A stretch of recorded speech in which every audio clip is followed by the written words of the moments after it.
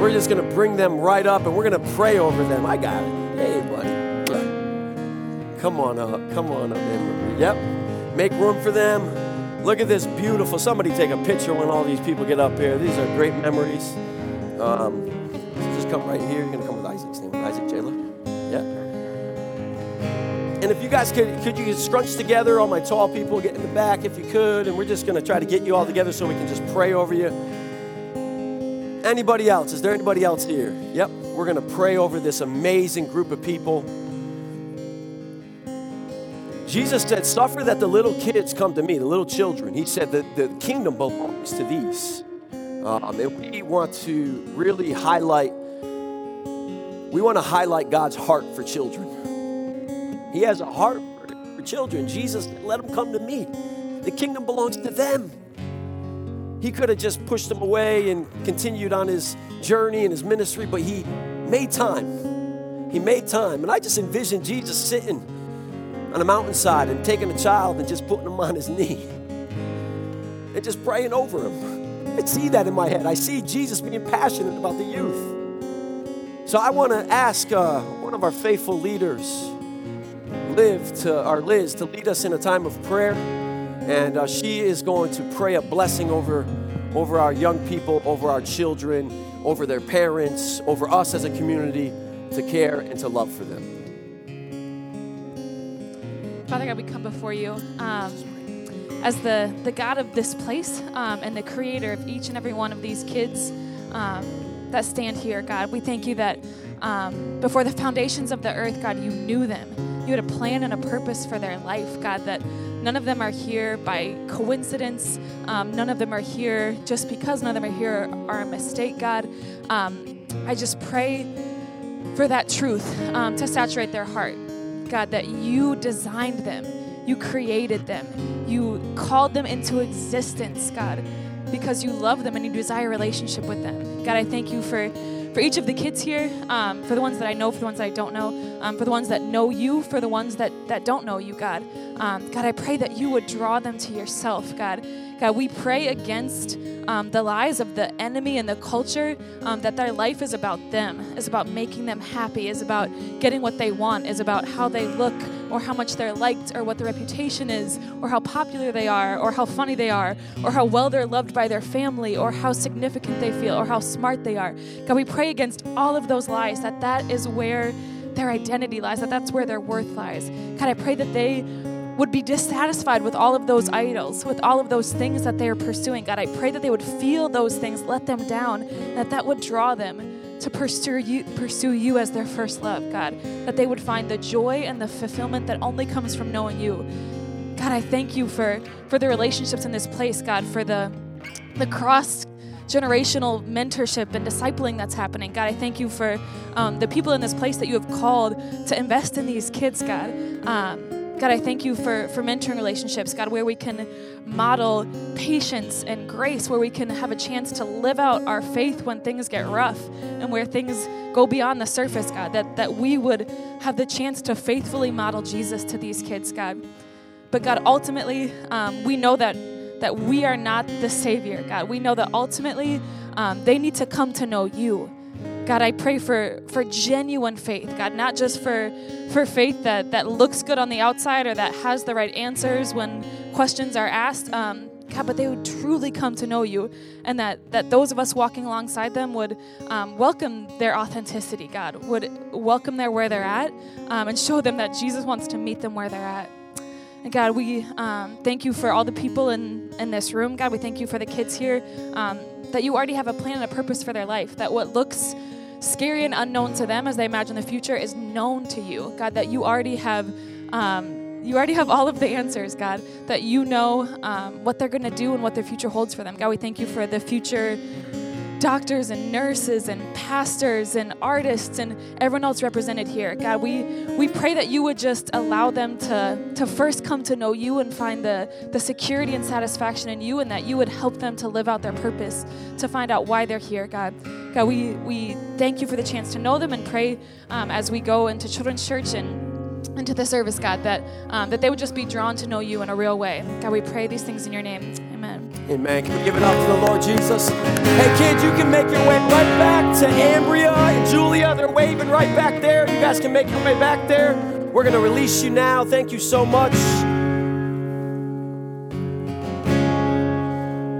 You can go right down. Let's continue to pray for our young people, our youth. It's just a powerful picture of the gospel, and we want to learn from them too as well. I mean, we have to take the very posture of a child to trust the Father in heaven. So we want to continue to pray over them. Okay, at this point, I'm going to have the ushers come forward. Ushers, would you make your way forward? We are going to ask the Lord to bless our time of giving now. If you're visiting, please don't feel obligated to give. This is a time for those who have made their new life, Humble Park, their place of worship. They're committed, and they're serving. They're serving with their whole self, and part of that is giving. So we just want to pray a blessing on this time. Father in heaven, we thank you and pray that you would continue to help us to be mindful of the scope of the mission for us. God, we are asking that you would continue to increase your kingdom. Help us to understand the value and the worth and the power of your kingdom, God, and how it is spreading virally throughout the city of Chicago and beyond. God, we want to be a part of it. We thank you for inviting us to give to it through our financial means. We ask that you would empower us in this way. In Jesus' name, amen. Amen. But hey, God bless you guys as you give. One last final announcement before we rise up to meet and greet one another. We are going to be doing something very special next month. And I want to invite all the men in the house to be a part of what's going to be taking place.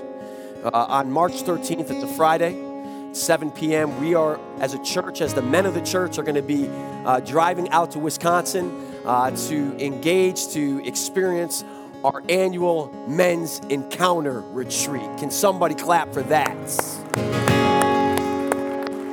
I'm excited because this is a powerful time for us to gather together, to encourage one another, and to be a part of each other's lives, but also to hear powerful teaching, to make bold steps for Jesus. And I want to invite you, if you're here today and you want more information, you're like, what does it entail? How much is it? When are we coming back? I don't know how much time I get up from work. Your man is Jordan Ryan. I'm going to ask him to stand up. You're going to stand up right now. Give a wave. He's going to be leading the charge, so see him today. He'll have more information for you. All right, at this time, we're going to rise up, meet and greet one another, grab some coffee, and come back together in 5 minutes. Thank you so much.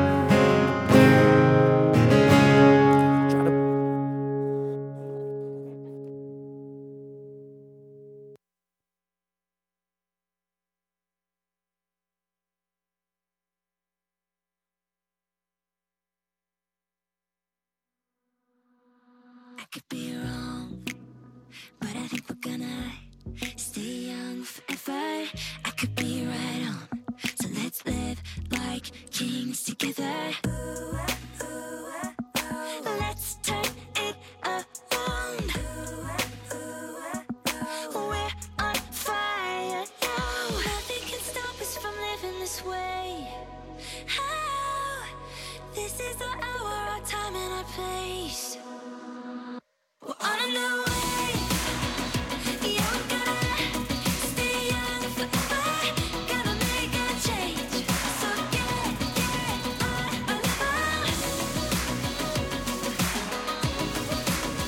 New way, new way. On a new wave. Cut to the chase. Come on, live it up. It's now or never. Nothing left to say.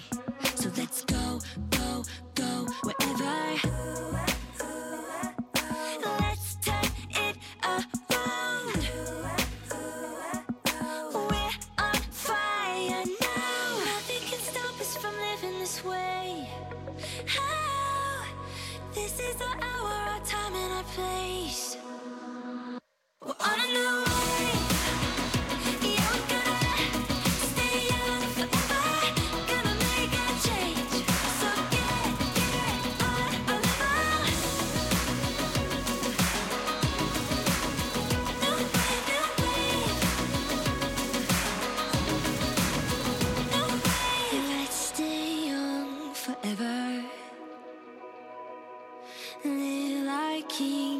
together.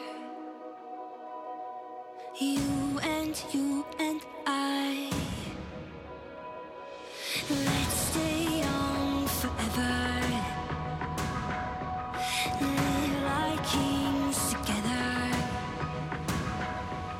You and I. We're on a new wave. We're on a new wave. Yeah, we're gonna stay young forever. Gonna make a change. So get on.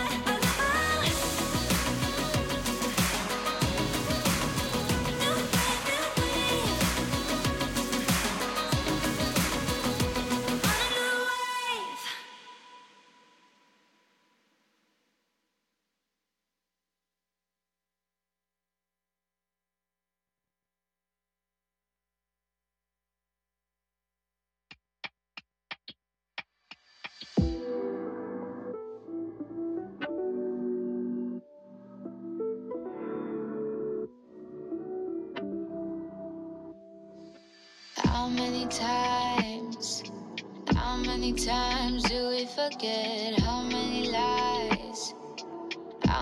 lies we need to say to be okay? Doesn't make sense. To be alright means to be fake. How many times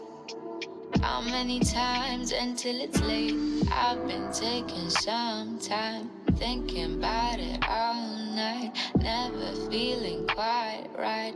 How many times do we have to be low? Always running so slow, feelings always grow old. How many times? Tell me how it got here, losing track of time we lose on crying over wasted time. Makes me wonder, maybe it's better to be blind. Oh, it's just going crazy. So how many times do I have to go? Feeling all alone, leave it all behind, and never stopping by. And it's kinda crazy, the things you told me lately. I'm not the type to say it, but oh no, don't you get it? Love is not selfish, no. Love is something we both know, but we never let it show, 'cause we never wanna learn. Back to the start, we never knew. What does it look like? No parachute, jumping right in, no safety pin, bruises all over, skies deep within. Tell me how it got here, losing track of time we lose on crying over wasted time. Makes me wonder, maybe it's better to be.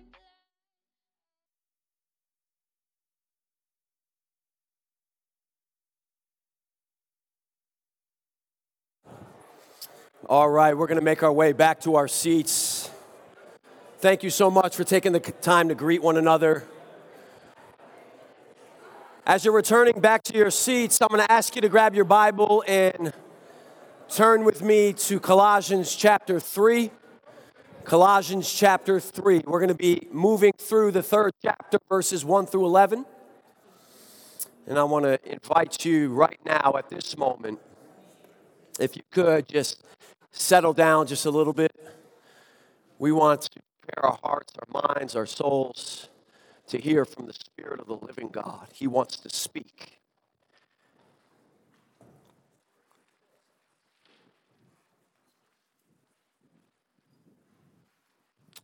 God in heaven, most gracious, holy, majestic, the one has no comparison, the one who has always existed, has no beginning, no end. We come to your powerful throne here this morning asking for you to speak, asking for you to do what we cannot do. We are praying and seeking and believing for you to transform us by the power of your word. God, we came in here one way. We don't want to leave the same way. But Lord, it's not crafty sermons or eloquence or illustrations that bring about that change. It is the Spirit of God, and we need him this morning. We are praying, Spirit of the living God, for you to do what you do best, and that is to go into the deepest parts of our being, the places that you know, that you've created, and to shed light. We thank you for your word, which is a lamp unto our feet and a light unto our path. We thank you that we can hide it in our heart that we may not sin against you. We thank you that it is perfect, flawless. And as we open up the scriptures, there's unfolding of light, God. Would you speak to us this morning, Spirit of the living God? We need you. We ask that you would do something powerful, powerful in this gathering place here today. We ask this for your glory. In Jesus' name, amen. Amen. Well, good morning. We are going to be looking through these 11 verses in chapter 3, but before I get into those particular verses, I want to share a quick story with you of my childhood. I was raised in Chaplin, Connecticut. It's about 25 minutes east of Hartford, and as a kid, I fell in love with sports. And I can remember early on, one of my first loves was baseball. Any baseball fans in the house? Come on. How many people are excited about March for the spring season? Yeah, no, like, yeah. How many Cubs fans we got in the house? Sox? Hey! Southsiders, man, they bring it, man. Anytime I'm in a place, the Sox fans always go hard. But I grew up going to this particular field called Garrison Field. It was a Little League field that I would venture to, and my mom signed me up for Little League baseball, and I can remember my first time playing baseball on this field. And you know what's most memorable for me? My coach, Mr. Savino. As my father would say, he was a good Italiano. He had this passion, this fire, and this intentionality to lead us in a way that was so informative, so encouraging, so influential in my life. And I can remember when I received my first assignment, the hot corner, third base. And I found out later this was quite an honor because you had to have a strong enough arm to get it over to first base, and you got to be quick on your toes because how many people know some shots come down third base line, right? So my coach, Mr. Savino, would kind of strut up and down the first base sideline, and he would look at all his players, and he would shout his orders. And I can remember for the first time being led by a man of influence, by a man who had charisma, by a man who knew what he was talking about. See, I didn't grow up with a father. I didn't have older men speaking in my life and coaching me and teaching me. And I can remember when he used to look over at me and say, hey, John, look alive, kid. Look alive. And basically what he was telling me was, get yourself in the game and focus on home plate because there's some shots coming your way. And I learned very quickly that if I was kind of in the sidelines or talking to my teammates, it could go very badly for me. One, my coach, Mr. Savino, would say, look alive. Get your hands off your knees and get in the game. Be ready. The Apostle Paul is writing to the church at Colossae, and he's saying the very same thing. Look alive. Look alive, because there are shots of culture coming your way, shots of false teaching coming your way, challenges coming your way, and you need to look alive. Be alert. Be ready, because God has made you alive. So walk in a way, walk in a manner, walk in a mentality that shows you have been made alive in Christ Jesus. I'm going to read through this text, and I'm going to make a few notes concerning the emphasis of the Apostle Paul, but the big idea here today is simple. It's this: we look alive when we lock in and slay sin. We look alive when we lock in and slay sin. Coach Paul is looking over at the hot corner of Colossae at the church that is there, and he's saying, look alive, brethren. Look alive. Be ready. Be alert. Look alive. Paul says in the first verse, since then you have been raised with Christ.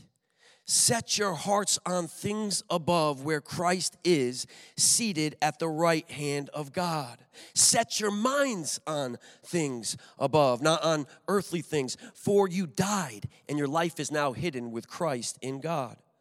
When Christ, who is your life, appears, then you also will appear with him in glory. Just to remind you, last week we spoke about in him we live. When we live in him, rooted, strengthened, growing, giving thanks. Paul is continuing his same train of thought from that verse and topic. He's saying essentially the reality of the incarnation, the death, the burial, the resurrection of Christ has come to you at Colossae. It has bore fruit of transformation, fruit of union with Christ, who has brought about the same death, burial, resurrection in your life, in my life. If you have time today, make sure you grab one of the cards that really summarizes that whole sermon from last week. It's at the Next Step table. But Paul's encouraging to lead a life that reflects that reality. He's essentially saying, if you profess that, walk in a way that shows your profession. Lead a life that shows that you are participating in continual spiritual growth. And he's saying you have a part to play in it. This particular passage is carrying that same thrust all through these 11 verses for today. And next week we'll look at another 5 verses that carry the same type of thrust. I love how the NIV says it. It says, set your minds and hearts on heavenly things where Christ is seated. This word set is zeteo in the Greek. The word here means to search for something intently until it is found. There's a striving, a concentrating, a concreting that takes place. This is similar to how my wife looks for me at a social gathering. Not me specifically for who I am, but she looks for me when our kids are acting up, and when she finds me, there is this fiery, authoritative encouragement, and it's simply say, you need to get your kids and get out of here. At that time, they're no longer our kids or her kids, they're your kids. Take them out of here, and they have been acting up. This is how she looks for me when I can't be found at a party. This is what Paul the Apostle is saying. He's saying, look in such a way that it is the first, the beginning, the middle, the last thing you are looking for. This is what your life revolves around searching for. Paul is saying we should use an energy, a life that's in us to focus both our hearts and minds on where Jesus is in the heavens, seated at the right hand of the Father. He's saying, lock your hearts, lock your minds, set it there. If I was to define these two words, the heart and the mind, it's pretty expansive in the Bible, actually, but I would sum it up as this. The heart is the desires of our life. The mind is our thought pattern, what we dwell on, what we think about. Desires, thoughts, desires. Take those very capacities that you and I are given by God and lock them into heaven. He's saying, put your heart and your mind, fix it, lock it on things above where Christ is seated at the right hand of God. I'll get back to that in just a moment. He says, set your minds on things above, not on earthly things. If I was to define earthly things according to the New Testament, I would say it's the temporal, the man-made, the people, places, and things that are simply created. John Calvin said the human heart is an idol factory. Paul the Apostle said in Romans 1 that mankind is great at elevating the created things over the created. Actually, they've exchanged the glory of God for the glory of created things and the truth of God for a lie. I was thinking about this for a moment. I said, well, God, what does the church at New Life Community Church in Humboldt Park need to hear? How do they need to be encouraged and informed to come away from earthly things? Now, the list you'll see here in just a moment is very grotesque, if I could say. It's those overt sins that we all know are wrong. There's a lot of people here that have been at church for a long time, and maybe you don't struggle with all those things on there. Some of us may be still in that struggle, and that's okay. There's a continuum of faith and maturity in this place. But I thought it was essential for me to say that we often get consumed with earthly things in here, created things that seem to be okay, seem to have some sort of value. And I am susceptible to the same consumption. Let me start by saying social media is one of the biggest ones. This is an earthly created thing, and often when I spend hours upon hours on social media, I don't know about you, but I walk away filled with confusion, dullness, and many times hopelessness. Can anybody say amen to that? Fixed on earthly things. This is a mechanism, a machine that's pumping earthly things into our hands, into our hearts, into our minds, and we sit there just being lulled by it. Am I preaching to anybody? Have you walked away from social media feeling dull and spiritually empty? Oh, when I go on there to read the scriptures. I go on there because my buddies, they post sermons. Amen. I try to do that too. But the overwhelming majority of posts and things on social media are filled with the world and the world's point of view and the world's convictions. Paul would say, don't fix your heart and your mind there. In a place where there's a splattering of unfiltered worldviews, opinions, thoughts, and images. You and I were never meant to be inundated with that much at one time. Our generation is overly stimulated by technology, gazing at social media all day, and it's not a good idea.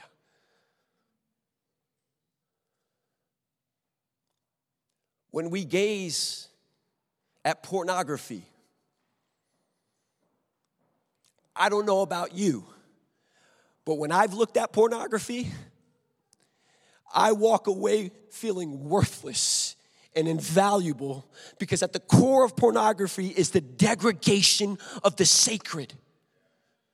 Both the image of God and sex as it was intended to be. Gazing at porn all day or just for a little bit is not a good idea. Certainly leaves your soul in a torn up state. Here's one that we all can relate to. When we gaze at ourselves all day, we become self-absorbed, consumed, narcissistic, and full of pride. Or, on the opposite, we become over-analytical, critical, and obsessed. Gazing at self all day is not a good idea. When we gaze into the world with all it has to offer, there are a number of results that can take place. Despondency, misplaced hope, or hopelessness altogether. Or, if you're raptured up in the flow, in the stream of culture, you may have an admiration, an infatuation, and you may draw most of your hope from the world. Neither bring about the vibrant and worldly life that attests to the gospel faith that Paul the apostle is talking about. When we gaze at the cultures of this world, as good as they may be, art, people, fashion, industry, with all its good, all these things are created. All these things are created, and we can easily lose hope of a kingdom culture that is not of this world.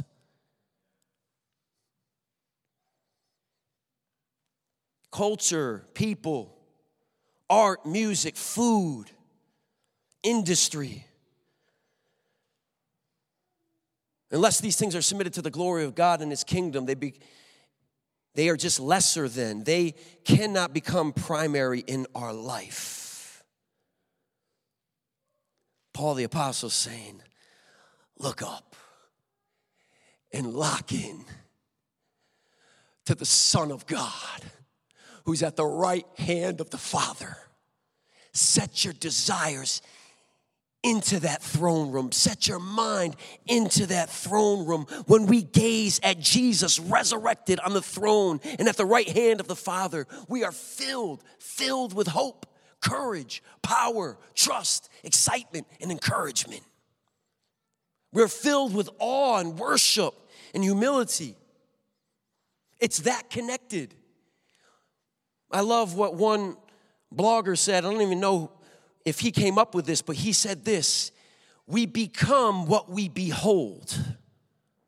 We become what we behold. I love that, because that which you are lying your desires in and your mind and your thought, it's only a matter of time that you become that thing that you are placing your stuff on. You want to experience victory? You want to experience growth, spiritual maturity? You want to experience hope? Don't look to the world. Throw your eyes up to heaven, where Jesus is seated at the right hand of the Father with all power, with all authority, with all dominion, with all promise to be with you, to give you what you need in your time of need, to bring you through every single valley you may be experiencing. Don't look to me. Don't look to me, I'll let you down. Don't look to people, they'll let you down. Yes, God can use them, and He does, but your primary hope, your primary power and strength is at the right hand of the Father. And we have to make a practice of setting our hearts and our minds there. And when we do that, we experience great power. When we lock into Him enthroned at the right hand of the Father, we understand that He's got it locked down here on earth. Amen. Paul says, for you died and your life is now hidden with Christ in God. You see that? We're protected. We are preserved. We are in the Father's hand. When we look up and see Jesus, the Lamb of God who was slain for the sins of the world, we see that He is enthroned. I don't know about you, but that makes me kind of bold, y'all. That makes me want to walk on water. That makes me want to step out of these doors and start preaching the gospel. I got Jesus at the right hand of the throne backing me. We're hidden in Him. So let's make it our aim, our practice, if we're going to look alive, if we're going to be alive, if we're going to experience life, it's going to come through throwing our eyes on Jesus Christ. I want to tell you a quick story from the Bible. You can go to that next slide, Jordan. Is it frozen? I was able to go to Israel in January. And who knows what this is? Anybody? Anybody who's familiar with this gate in the old Jerusalem, in the old temple? Okay, good. You're going to learn something here today. Well, at least from view. Bar none, one of my favorite stories in the Bible is found in Acts 7. Anybody know what's in Acts 7? Come on. The lion. Stephen, a man filled with wisdom and the Holy Spirit, called by God and the apostles to do the work of the ministry. We don't know a lot about Stephen. You know why? because he didn't live long after he was called. Or we know for at least from the pages of Scripture, when we hear about him, it's only a short-term while that he goes on to be with the Lord. It was at this gate that brother Stephen lost his life just after he took the Sanhedrin on, head on, and called them out for their atrocities, slaying the Son of God. He says, it was you who laid the Son of God to the cross, you stiff-necked, rebellious people. The scriptures tell us at the end of this chapter that they couldn't even take his teaching, his preaching, after he went through a whole history of them from the Old Testament to this point now, that they plugged their ears and went, la, la, la, la, la, la, la, la, la, la. That's what it says. They just rapidly started to sputter things. And then after that, they took and picked up rocks, dragged them to this gate right here, which is now called Stephen's Gate. They dragged them to right where me and my wife are standing. And they hurled rocks at him, one after another, hitting him in the face, hitting him in the head, hitting him in the chest. At that very point in time, he looked up to heaven. I see Jesus Christ at the right hand of the Father, standing. You see, Jesus, who was sitting down, he got up to give Stephen a standing ovation. Come on, somebody. I know you're riding with me. Come on. You see, when your eyes are fixed on Jesus, you see him in times even when the stones of life are falling on your head. And you're able to fix your eyes there. It said as he was about to pass on that he prayed for the very people who were persecuting him and stoning him. He said, Father, forgive them. Forgive them. And he was taken up to glory. I don't know if that moves you, but that moves me. A man who had a vision of Jesus was able to lose his life because he knew the one who was the true judge. He knew where the power belonged. And Stephen was less concerned about being judged by men and way more concerned about being judged by Jesus. When we fix our eyes on heaven, it allows us to center our desires and our thoughts there. So I want to encourage us, if we want to be victorious, look alive by locking in to Jesus at the right hand of the throne. We will experience the same grace as Stephen. Secondly, we look alive by slaying the flesh. Everybody say, go ahead and slay. Look to your neighbor and say, you better slay. Look to your other neighbor and say, you better slay. Essentially, Paul is saying here, put it to death, the sinful nature, whatever belongs to your earthly nature, sexual immorality, impurity, lust, evil desires, and greed, which is idolatry. This phrase, put it to death, simply means this: kill it and do it now. The Puritan John Owen said this in his treatise, The Mortification of Sin: either you kill sin or it will be killing you. There's a lot of truth to that. When we are born again and filled with the Holy Spirit, the sinful nature does not go away. Thankfully, it is depowered down and it's dethroned by the Spirit of God, who comes in and lays claim to our bodies. You and I have to allow the Holy Spirit, through intentionality and practice and spiritual disciplines, we have to put to death whatever belongs to the earthly nature. I want you to zoom out just for a moment. I want you to zoom out because it's often we read these texts and we think, well, what do I need to do as a follower of Jesus? How do I need to put to death the sin in my life? Where are the sexual sins in my life, or impurity, or lust, or evil desires, and greed? Where do I need to take care of those? And that's fine. I think that we can read the Bible in such a way. But I want to encourage us as a church here today to take on the practice of killing sin, specifically in how we lead ourselves as a kingdom-bringing culture. I know what I'm about to say is going to be edgy. I am not saying it for the sake of being edgy. And I know I had one sister say up to me, she says, I shared your sermon videos online, and like a lot of people were saying, why does your pastor got such an attitude?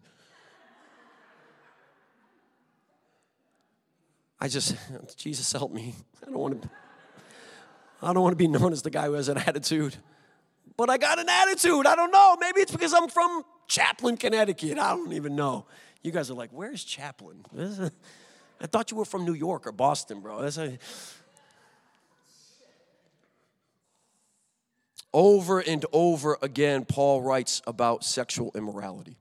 It's at the top of all of his lists in all of the epistles. Why? Because it was running rampant in his culture.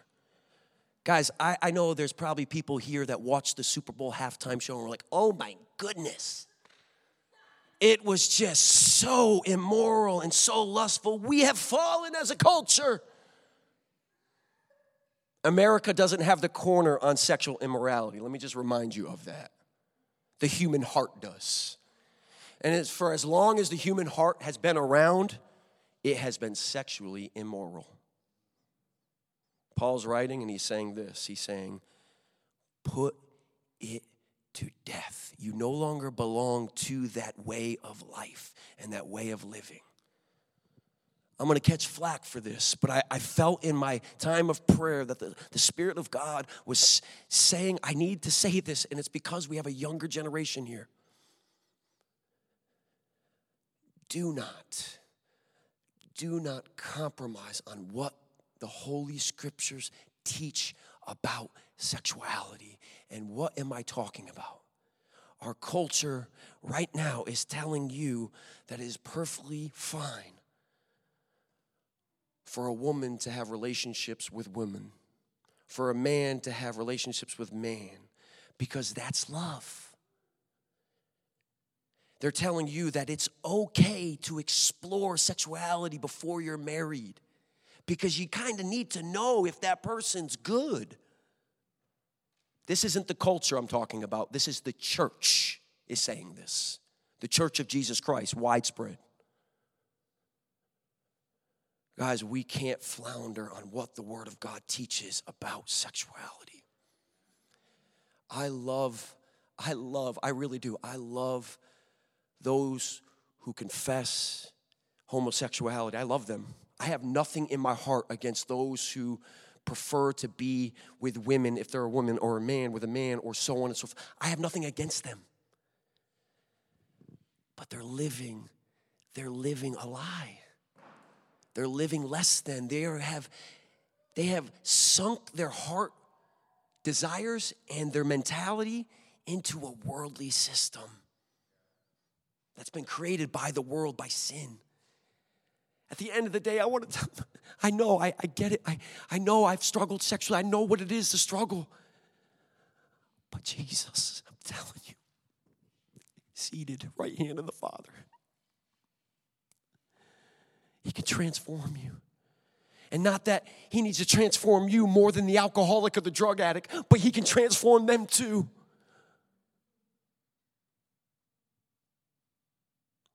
At the end of the day, when we live this life that we live here, guys, when we walk through the city of Chicago, we have to have this conviction in our hearts at the core of our being. We need to know that God has a revealed will. It's not gray. It's not. It's black and white here. It's clear. And why? Because He created us. He calls the shot. It's back to that lordship salvation. It's a calling away from the earthly ways. And we have the power of the Word of God to hold out into this dark and dying world. Another word that he says here, and I just went on a huge tangent, take it for what you will there. A great resource is Jackie Hill's Gay Girl, Good God. Go grab that book.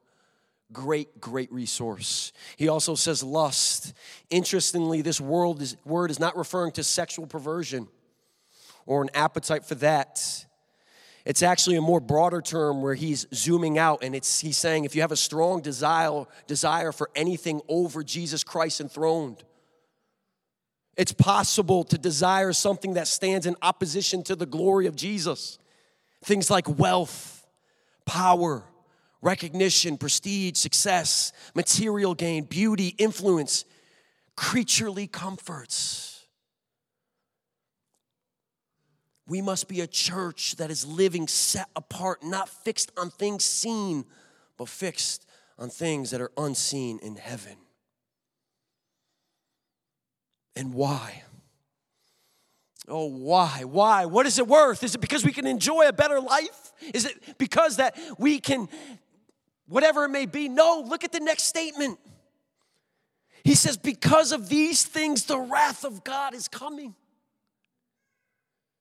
God is going to bring wrath to the earth. Church, there is wrath coming for the world.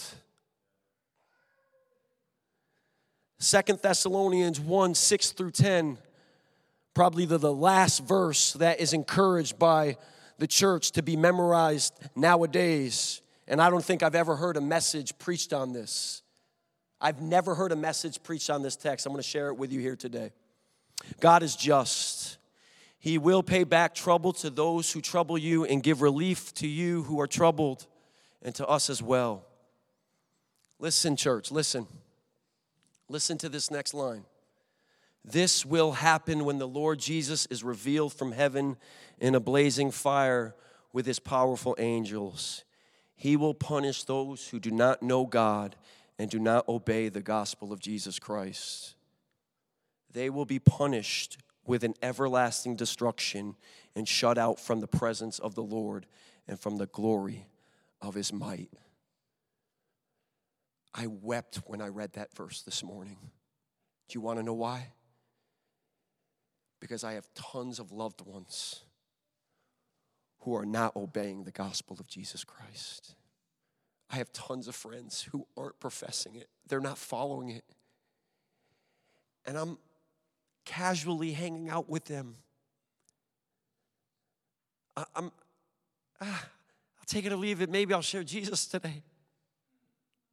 Maybe somebody else will. I'll pray for someone else too.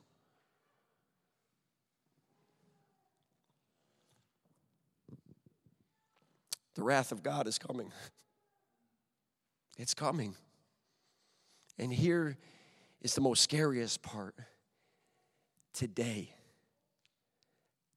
could be the day that his wrath is poured out. It could be today. I just went through a list of people that are not connected to the gospel. They'd be separated for eternity. What am I doing with my life? Am I more worried about what they'll say to me when I share Jesus with them? Am I more concerned about a friendship coming to an end or a job being lost or something becoming a little awkward and ornery? Is that what's dictating me not serving or sharing the word of God? Or maybe I'll be labeled, oh, there's that guy who's got an attitude.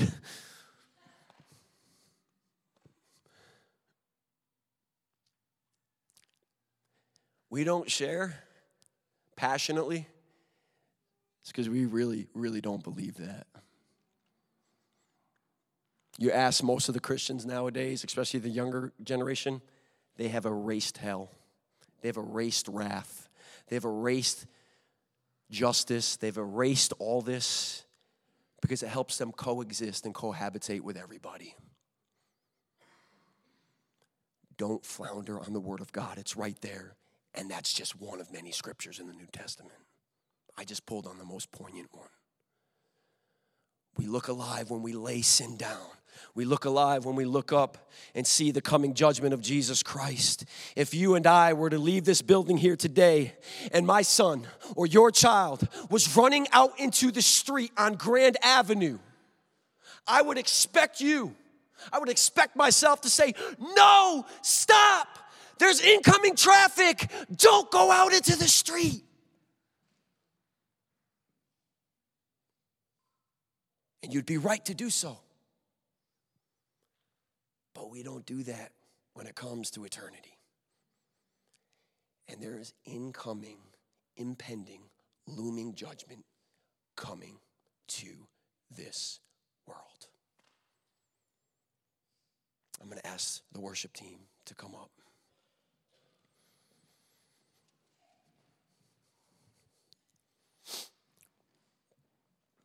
Paul closes, as they're coming, he closes. He said, you used to walk in these ways in the life you once lived, but now you must rid yourselves of all such things as anger, rage, malice, slander, and filthy language from your lips.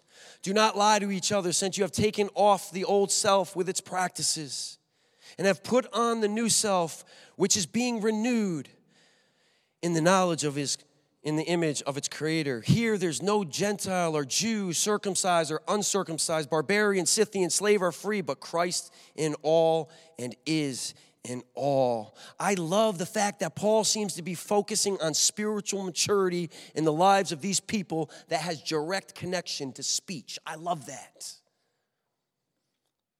One of the easiest ways we can deaden our spiritual life is through our tongue.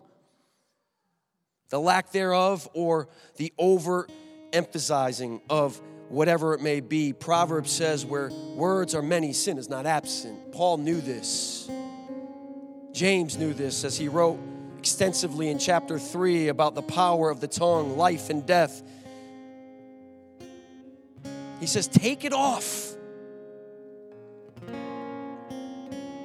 Take it off, rid it. The word in the Greek literally is a word that's referring to derobing clothing. It's like, take it off. Don't have anything to do with it. Throw it down. It's not part of your new nature. Get rid of it. But what I've learned in my spiritual journey is this. Often, we kind of give it the double take. Everybody know what the double take is? You know what the double take is, right? At the end of the day, especially fellas, you know where I'm going with this one. You'll kind of take it off and you'll go, baby, smell this. How's it smell? She's like, no, you put that in a hamper. And you're like, nah, I think I can get one more day out of this. I need it for tomorrow. Come on, fellas, the double take. Some of y'all are like triple, quadruple takes. I'm just saying, man, be reformed, man. Repent, for the gospel is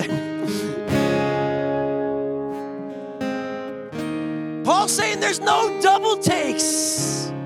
There's no double takes with those practices. The lying, the slander, the gossip. Oh, the Christianized sin of gossiping. Oh, it's such a big one. There's no double takes. Take it off. Don't even keep it near. This isn't getting draped over a dresser because you're going to wear it tomorrow. You got to rid yourself of it. Get it out of your camp. Get it out of the room of your heart and throw it to the side. Amen? I want to encourage us here. And I got more, but we got to do the Lord's Supper. I want to say one more thing. One more thing. This is a big one. This might cause flack too. At the end of that text, he says there's no Jew, no Gentile, no circumcised, no uncircumcised, no barbarian, Scythian, none of these things. Stop, please. And forgive me if this sounds wrong, but stop celebrating certain sinful tendencies and habits that have to do with your culture, bro. Stop doing that. Oh, it's just because I'm Italian, I'm fired up. No, you're ungentle, bro. I'm talking to me. I'm just a passionate guy. No, you're ungentle. You're impatient. Has nothing to do with your Italiano-ness. But this is constant. I see people celebrating their cultures and the sinful things in their cultures, or maybe even not even the sinful things. They just exalt their culture over the fact that Jesus is king. There's none of this that exists. This isn't what you are associated to anymore. I'm all for celebrating culture. I love culture. I do. I'm not thrashing culture here. God uses culture in a mighty way, but only at its full capacity and full power when it's submitted to the lordship of Jesus Christ. Amen?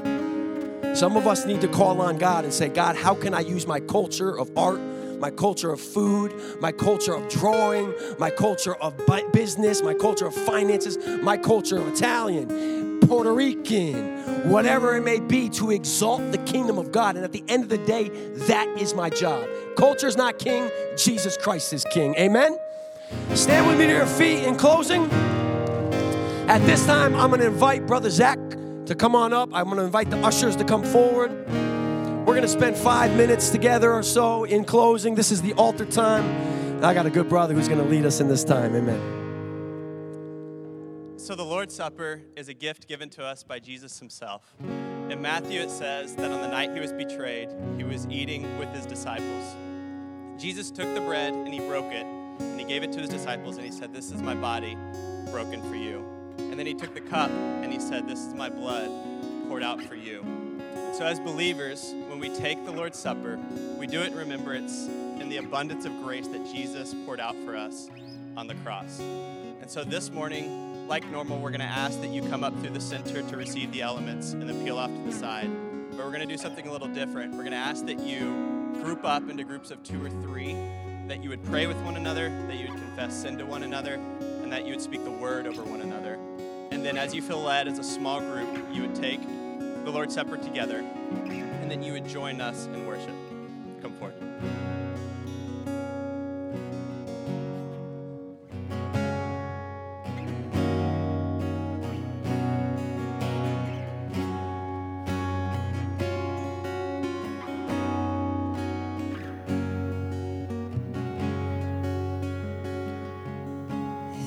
Mystery of the cross I cannot comprehend. The agonies of Calvary. You, the perfect Holy One, crushed your Son, who drank the bitter cup reserved for me. Your blood has washed away my sin. Jesus, thank you. The Father's wrath completely satisfied. Jesus, thank you. Once your enemy, now seated at your table. Jesus, thank you.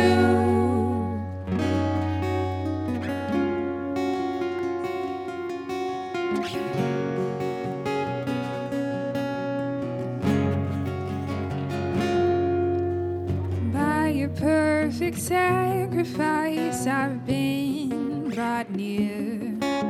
Your enemy, you've made your friend. Pouring out the riches of your glorious grace. Your mercy and your kindness know no end. Your blood has washed away my sin.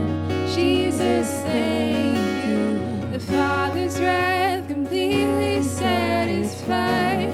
Jesus, thank you. Once your enemy, now seated at your table. Jesus, thank you.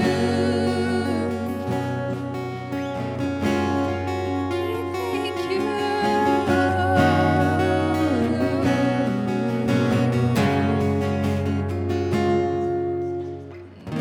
Lover of my soul, I want to live for you.